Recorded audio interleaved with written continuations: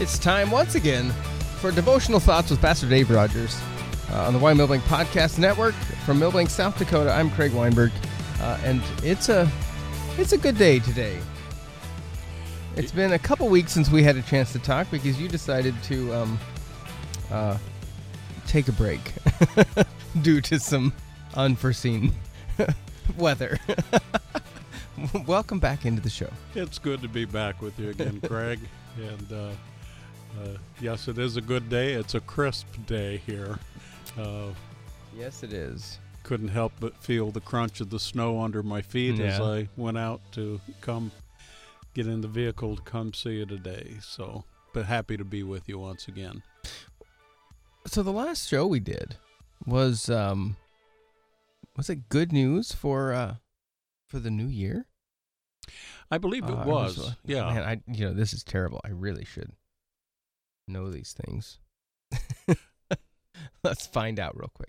This is great radio. The last episode we did was The Nature of God, January 7. So today is January.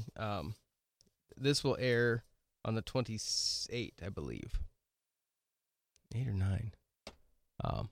And so a couple things have happened since then. I mean, we've had some strange things in the world go on. We've had a transition of political power in America. We still have, according to the news, a pandemic, a global pandemic that's wreaking havoc. Mm-hmm. Before we get into your little study today, what are your thoughts on what's going on in the world right now? Well, it seems quite unsettled right now. There's still a lot of dissatisfaction with the whole election process. Mm-hmm. I was happy for the peaceful transfer of power. Mm-hmm. And, regardless of which side of the election you were on, the results are out there. And I look at it this way, over the course of my life, my candidate has been elected a number of times. But there have also been times when the opposition candidate won the election and went into office. And even though it caused some dissatisfaction in my spirit, I understood from the Scripture, especially Romans 13, that my responsibility to them is to pray for them. Mm-hmm. Those who are in leadership are there by God's design and plan, and we look at what happened in this election and all of the surrounding conversations that went on both sides of the issue, and it caused some mistrust. Mm-hmm. And it grieves me because relationships were broken. We had friends who just took a very, very, I'm going to say radical look at the election and position at the election. And when I voiced that I was going to pray for whoever mm-hmm. the winner was, they took exception that I would be of that mind, and they were adamant, and it just grieves me that, mm-hmm. that relationships, families, a nation was torn apart by this whole election process. And so as we move forward, and really what I shared, not the last one regarding the nature of God, but the good news mm-hmm. for 2021, it was a simple reminder that God's still in control. Yeah. He never relinquishes control. Even though we perceive at times that our world is out of our control, it's never out of his. And so I'm going to pray for the president, pray that he be surrounded by godly counselors, that he have an ear to hear the godly counselors. I don't think it's inappropriate to pray that even as God confused counselors in biblical times, that those who would give him counsel that is opposed to the purpose and the will of God would find that God is working still to accomplish his purposes and plans. So as far as the pandemic, I was off part of the time that we haven't been together because I was sick, spiked a fever, felt very poorly, was concerned that I may have exposed members of our congregation to COVID if I indeed had it, and I went and had a test. But well, I would say fortunately, I only had the flu. Unfortunately, the flu shot that I took didn't seem to address the particular strain that laid me down flat on my back for a few days. But all is well. God is still in control. That is true. As Christians, what is our role in governmental politics? Well, I think that our role should be an active role. I think that our faith should shape our politics. Now, I'm mindful of the fact that within any given congregation, you're still going to have people on both sides of the aisle. There are those who will hold very tightly to the planks of their party, and some of them will be very, very pro-life, and that guides and governs their political involvement. There are others who may feel very, very strongly about the social issues of life, and Christ does address the social issues too in the scriptures, and so I think that we have to individually seek the heart and the mind of God. I've heard pastors get up and say you can't belong to a particular party if you're a Christian. Because it's just in opposition to the values of Christianity. Conversely, the Lord does speak very specifically about taking care of the widows, the needy among us. If we see someone that needs to be fed or clothed, and we say, be warmed, be fed, but we don't do anything, then our religion is suspect. And so there's a balancing act there. I believe it just has to come down to a matter of the heart and personal conviction. I've had people ask me, what's your political affiliation? To which I simply say, it's not your business. I do vote my heart, and I vote prayerfully. I heard an evangelist one time when he was asked about political affiliation. He says, the only thing you need to know about me is that I'm a Christ follower. And I would echo the same thing. How did we, looking back over the last, 50 years, 70 years, 100 years, is this an abnormal time in the political divisions that we have in America? They seem to be accentuated in today's world. I think part of it, though, is due to the impact of social media on us. I go back a little bit further than you do Uh-huh. in memory, Mhm. and there were times of very bitter debate. Mhm.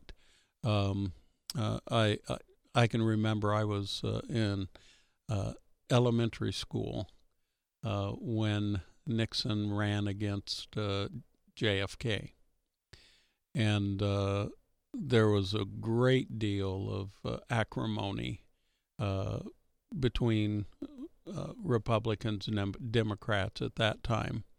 Uh, there was a great deal of tension uh, over the fact that JFK was a Catholic, Mhm. and great concern that perhaps the Catholic Church would influence the politics of the day and the decisions, and that America might become a these are my words, a vassal state of Rome. And of course, that didn't come about. Mm. But I can remember just how adamant Protestant Christians were against JFK because of the issues of his faith. Of course, if I was old enough to remember that, remember the great divide and tension between the tension within the Democratic Party in 1968, the Chicago riots and everything. It was an ugly time.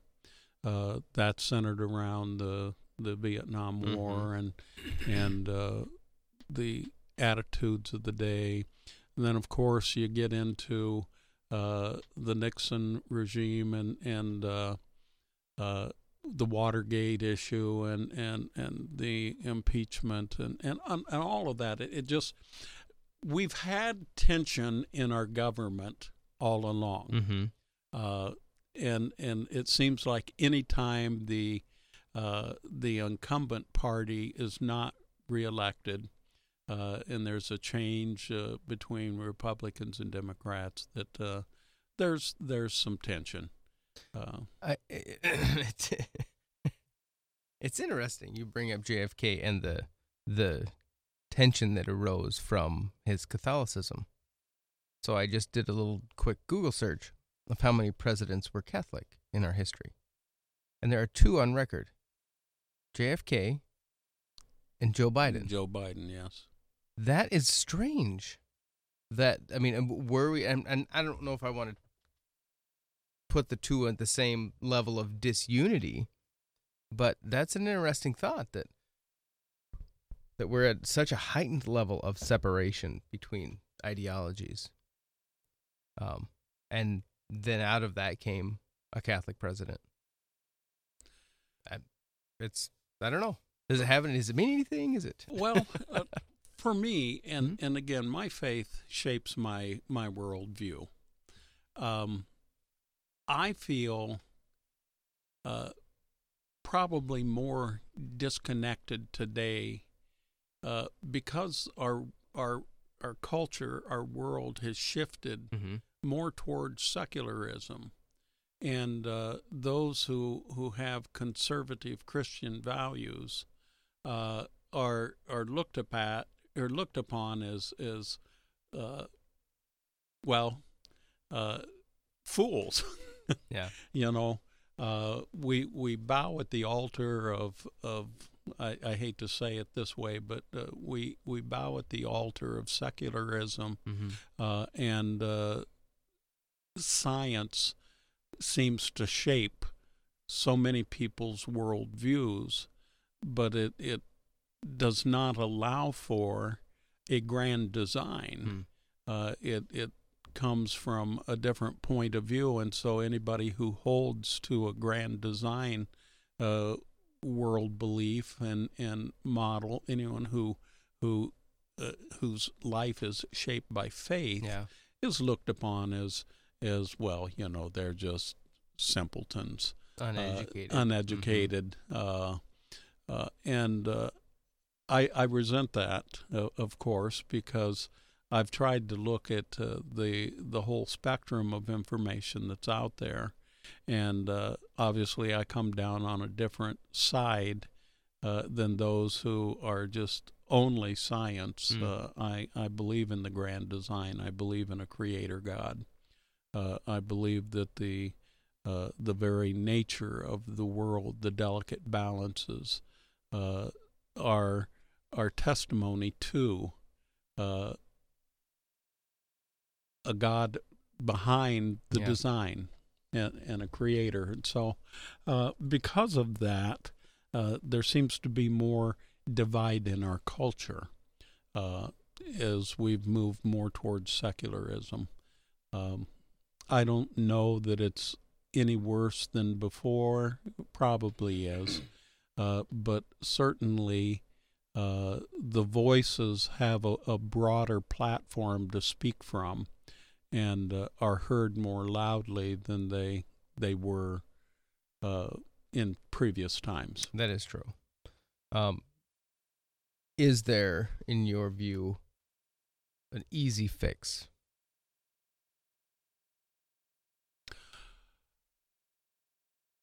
Yes. $1 million question. Yes and no. The easy fix would be a sovereign move of God. Right. Okay. As we look at Scripture, we find that there were kingdoms that rose up on the pages of history. That came from a very secular point of view or an idolatrous point of view, and God sovereignly moved. I'm thinking particularly of Nineveh. They were wicked. God said to Jonah, "I'm going to destroy them, but before I do, I'm going to send you there to tell them of the impending judgment." And there was a sovereign move of God, and there was repentance on the part of those who were there in Nineveh, and they turned their hearts toward God. And I think that there's hope for us, but our hearts have to be turned toward God. We cannot save ourselves. And given the trajectory of society today, I mean, let's face it, we're not getting better, even though all of the steps have been taken in man's wisdom to make the world a better place. It's getting more and more confused, convoluted, and it's just not getting better.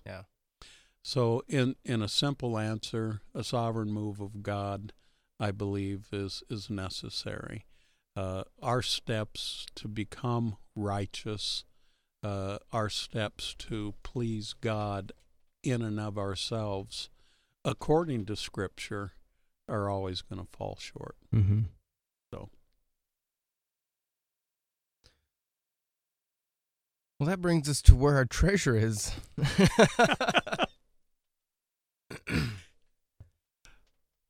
It does, and that's what I prepared for today. Because thinking about that, it kind of does center on that. Like, what do we treasure? What are the things that we hold dearest, most dear? Right. The things that we value, the things we invest our time, our abilities, our resources in the pursuit of, really speak to what it is that we highly prize or value. I was watching with, I guess, piqued interest this last week actually the last 2 weeks is the news of these growing jackpots were broadcast, and you got a daily report that there was no winner, and we've got a combined jackpot now that's pushing $1.5 billion, and wow. One that finally ended up over 700 million, and then the other one $1 billion, and people were talking what they would do. Right. It's amazing how altruistic people can. Right. I would only need a little bit. I would give most of it to charity, and so on and so forth. But the thought of coming into possession of such a large treasure captivated the hearts and minds of the nation, really. And I heard an interview with someone that said, I don't even buy a ticket until it gets really, really big, And they were thinking, well, nothing ventured, nothing gained, and they were throwing caution to the wind, and 1 in 347 million chance of win, but this could be my ticket to Easy Street. So that's like saying I'm only going to play the game when it gets really, really difficult.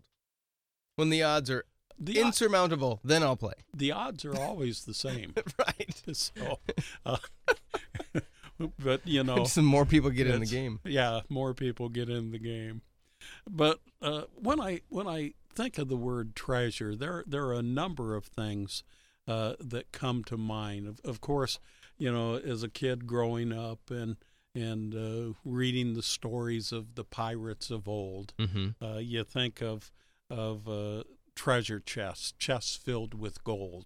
Right. Of course, you've got the Treasure of Oak Island, or there's some show on the History Channel where they've been digging for some pirates' buried treasure, and all of the traps that have been set, and the very complex security system that was set up hundreds of years ago. But people think of the pirates' treasure.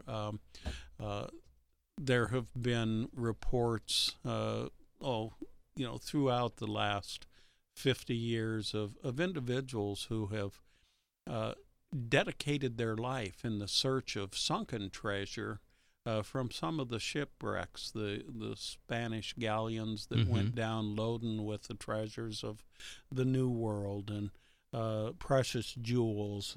I saw a report of a treasure hunter in the Mediterranean who was uncovering ancient Greek shipwrecks, and remarkably, some of the treasure was still intact at the bottom of the Mediterranean. Some people might think of priceless artifacts or family heirlooms, which have been greatly prized, or maybe even a prized possession that a loved one has given to you, and it's a treasure to you. The word treasure actually is of itself synonymous with resources, with riches, with reserves, with materials, assets, or possessions. And so we all probably have something that we dearly treasure. One of the things I love to do is I love to watch on PBS the Antique Roadshow.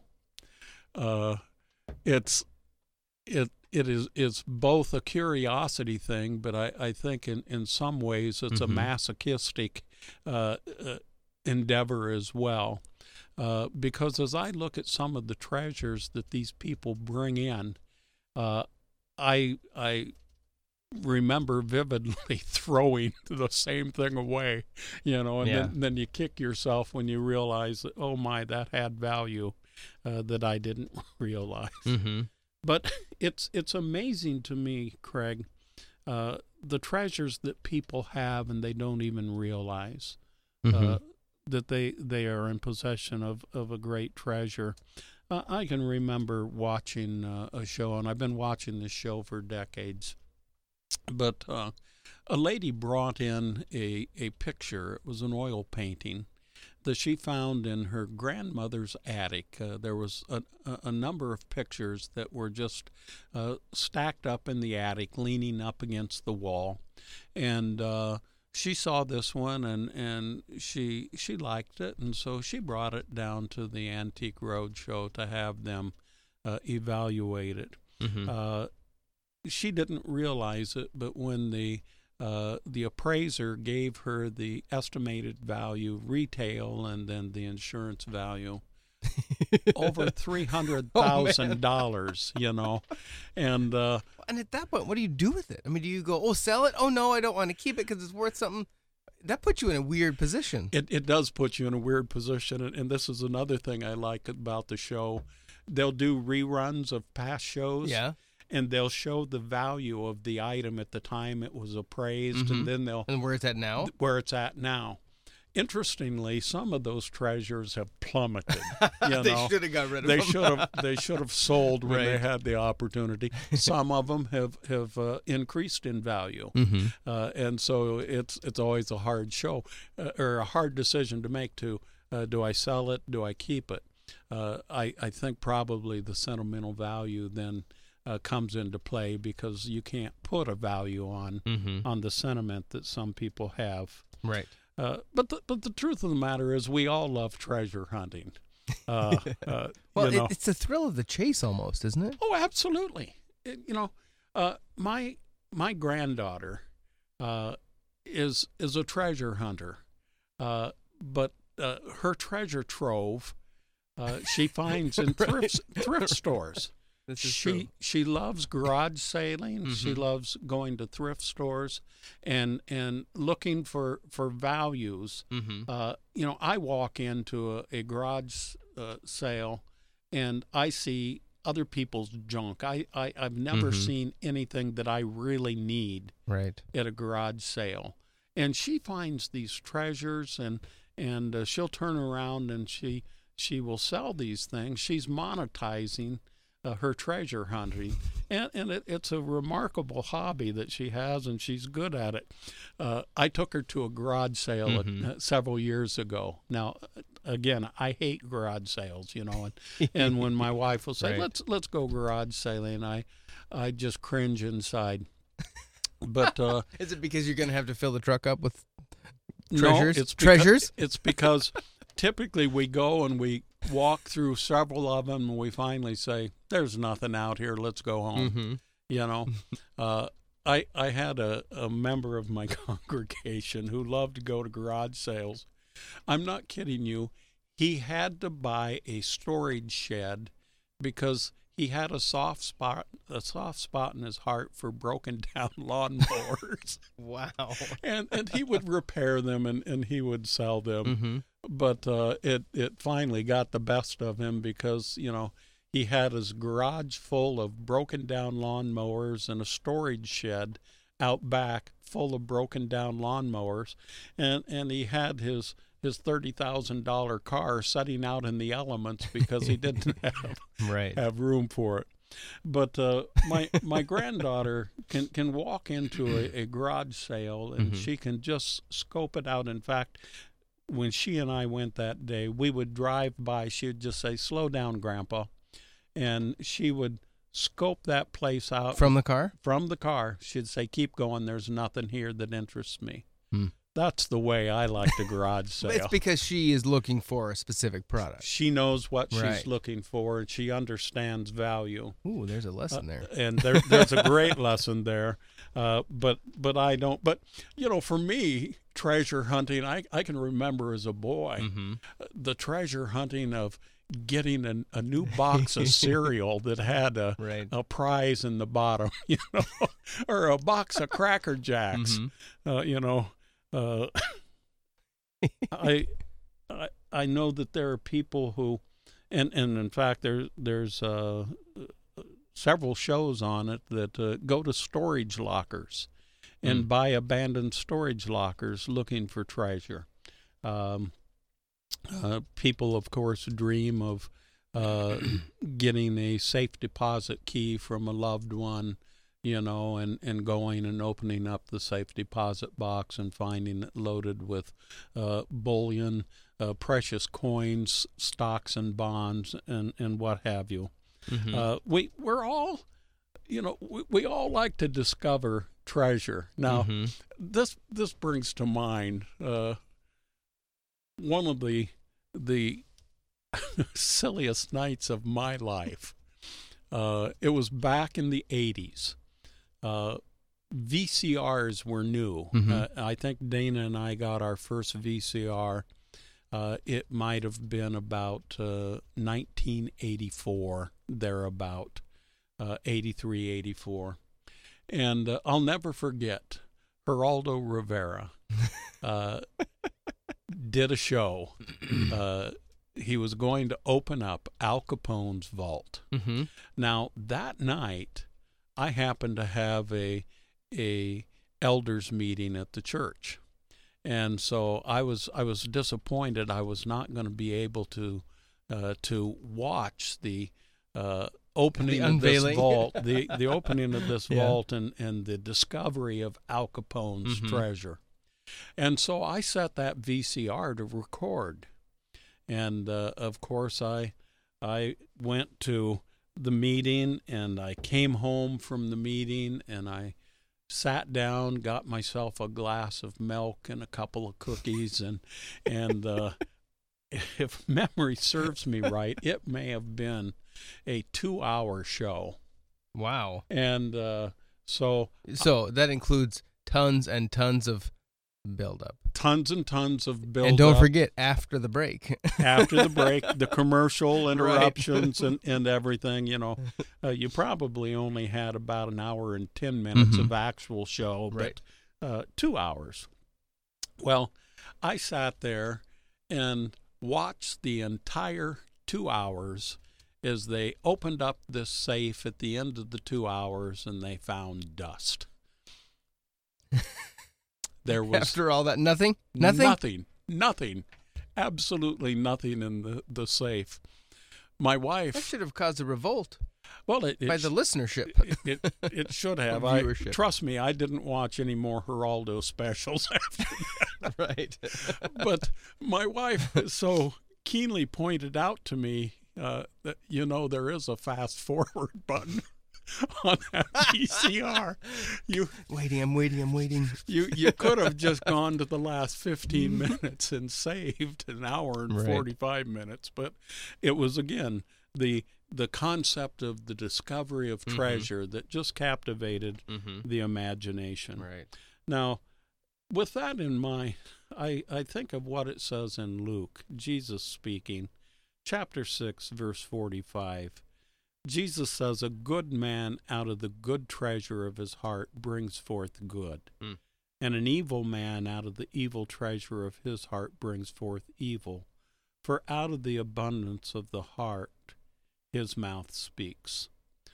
Now, when I read that verse of Scripture and I began to think about that, what is the treasure? What's the good treasure? What's the evil treasure? And I couldn't help but think of what the Apostle Paul said to the church at Galatia in Galatians 5.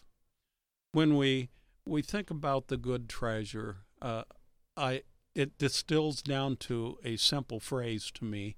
The good treasure is the fruit of the Spirit being reproduced in our life and being manifested in our life. Now, Paul is very concise when he gives us this good treasure, if you please.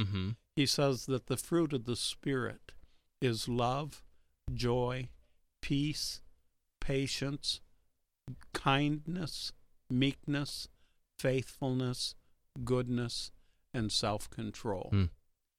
And Craig, these are qualities that we need in our world today. Yeah. We need to manifest in our life. Loving our neighbor as ourselves. It's the greatest commandment, secondary only to love the Lord your God with all your heart, soul, mind, and strength. And so Jesus said that loving our neighbor as ourself is just like the first one. And on this commandment, or on these commandments, the entirety of the law hangs. And so when we begin to manifest our words being seasoned with love, our words being joyful, being seekers of peace and promoters of peace, when we manifest patience, kindness, a meekness in our conversation, faithful to the Lord, faithful to our loved ones, our family, our friends, goodness and self-control, we are bringing out the good treasure. And I would hope that we would be as zealous as in the pursuit of these treasures that we find in our heart, manifested through our relationship with God, through our faith in Him, manifested by the work of the Holy Spirit within us. It's the Spirit's fruit that comes forth, that we would bring forth the good treasure of the heart. Conversely, Jesus, of course, talks about the evil man out of the evil treasure of his heart brings forth evil, and that raises the question to me, what is the evil treasure of the heart? And the Apostle Paul in Galatians chapter 5, verses 19 through 21, gives us a list of the evil treasures, or what's called the fruit of the flesh, if you please, and they stand as the antithesis of the good treasure. And so I'm just reading a little bit here out of the New Living Translation. Paul says, when you follow the desires of your sinful nature, your lives will produce these evil results. You know, and listen, the Scripture says, don't be deceived. God isn't mocked. What we plant, we reap. In fact, Paul says that in the next chapter in Galatians chapter 6. But listen to this. Your lives will produce these evil results. If we're pursuing sexual immorality, impure thoughts, eagerness for lustful pleasure, idolatry, participation in demonic activities, hostility, quarreling, jealousy, outbursts of anger, selfish ambitions, divisions, the feeling that everyone is wrong except those in your own little group, envy, drunkenness, wild parties, and other kinds of sin, Paul says, let me tell you again, as I have before, that anyone living that sort of life will not inherit the kingdom of God. Now, unfortunately, I look at that list, and that's at the forefront of our culture today. Much of that list shapes our political conversation. And unfortunately, it has brought about the divide that is obvious, obvious to us. It's not the good treasure that we are called to. And you know, I realize that I'm probably speaking by and large to people who are people of faith, who are turning into a devotional study here. And so as we look at these things, I take very seriously Paul's warning. Let me tell you again, he says, as I have before, that anyone living that sort of life will not inherit the kingdom of God. So that obviously brings the question down home to me now. and that is this. What is the treasure of your heart? I have to ask myself the question, what is the treasure of my heart? And at the level that I find any of those sinful nature or those sins of the sinful nature being manifested in my thought process, in my conversation, in my relationships with others, then I have to address that, because that is going to impact in a negative way my relationship with the Lord. Right. And so what are the treasures of my heart? Quite simply, the best way to assess the treasures of your heart, listen to the words that come out of your mouth, because they do reveal the content of your heart. I have made it my life study to observe people. Mm-hmm. I love going shopping with Dana, not because I so much enjoy the shopping, but I'm a people watcher. And as I watch people, you can often tell by simply looking at them what they value the most. If you have opportunity to sit and engage them in conversation, you can come to a pretty clear understanding of what they value the most. I would encourage the listener perhaps to replay their own conversations of the last week to get a true picture right. of your heart's treasure. No, it's better we don't record that. You may want to check your bank statement and see what all of those expenditures went toward, because it gives us a clear picture of the treasures of the heart. Mm-hmm. Jesus said in Matthew 6:21, "Where your treasure is, there your heart is also." Yeah. And so what is it that we put the highest priority on? Is it the fruit of the Spirit, or is it our carnal nature? I would conclude today by calling every person who has an opportunity to listen to this simply to do a heart check. Jesus has called us to live a Spirit-filled life, to walk in the authority and the power of His Word. He's called us to be overcomers, not victims, to be people of faith, not of fear. When we fill our heart with His treasure, we become just that. Even in the midst of a less than ideal circumstance, we're overcomers. We're people of faith. And so let's get the fear and the anger out. Let's stop blaming others for our issues, and let's fill our heart with His treasure. I love, the Apostle Paul had such insight in believing, of course, that it was the Holy Spirit that gave him the insight and the wisdom which he communicated to these churches in their infant state.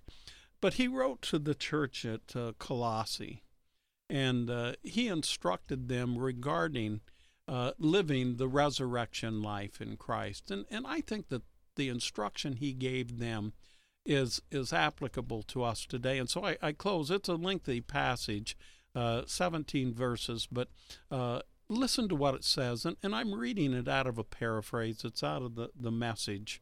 But it just brings home the very thing that I've been sharing here.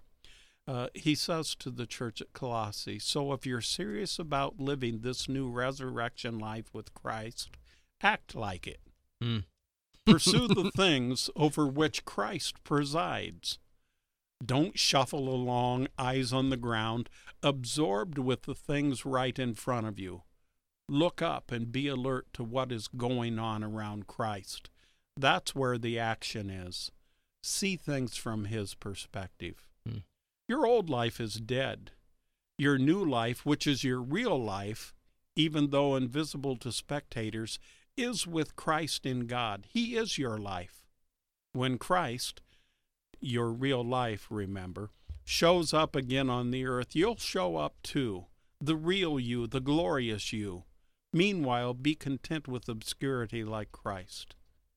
And that means killing off everything connected with that way of death. And here again, he gets into a list: sexual promiscuity, impurity, lust, doing things, and feelings. I'd lost my place. I'm sorry here. Sexual promiscuity, impurity, lust, doing whatever you feel like whenever you feel like it, and grabbing whatever attracts your fancy. That's a life shaped by things and feelings instead of by God. It's because of this kind of thing that God is about to explode in anger. It wasn't long ago that you were doing all of that stuff and not knowing any better, but you know better now. So make sure it's all done for good. Bad temper, irritability, meanness, profanity, dirty talk. Don't lie to one another. You're done with that old life. It's like a filthy set of ill-fitting clothes you've stripped off and put in the fire. Now you're dressed in a new wardrobe. Every item of your new way of life is custom-made by the Creator with His label on it. All the old fashions are now obsolete. Words like Jewish and non-Jewish, religious and irreligious, insider, outsider, uncivilized and uncouth, slave and free, mean nothing. From now on, everyone is defined by Christ. Everyone is included in Christ. So, chosen by God for this new life of love, dress in the wardrobe God picked out for you. Compassion, kindness, humility, quiet strength, discipline.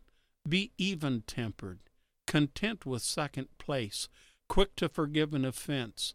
Forgive as quickly and completely as the Master forgave you. And regardless of what else you put on, wear love. It's your basic all-purpose garment. Never be without it. Let the peace of Christ keep you in tune with each other, in step with each other. None of this going off and doing your own thing. And cultivate thankfulness. Let the word of Christ, the message, have the run of the house.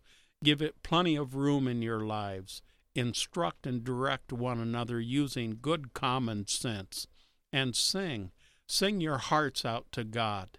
Let every detail in your lives, words, actions, whatever, be done in the name of the Master, Jesus, thanking God the Father every step of the way. Wow. Isn't that good? That is great. There's the treasure. That's it, right. Wow. My last thought, Craig, is this. David in Psalm 19, speaking of the Word of God, talked about its inestimable value. He says it's more to be desired than gold, more than much fine gold. Mm-hmm. The treasure is in our hands. It's in our hearts. Let's live it. That's good.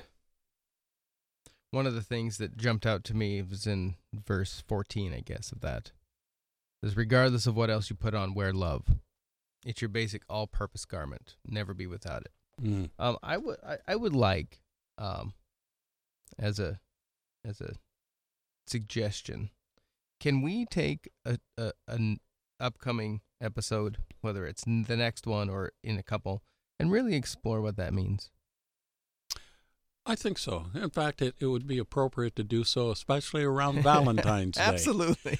And so we can certainly explore that. Because love means different things to different people, and I think it would be really good to dig into what it means, like what it's supposed to look like.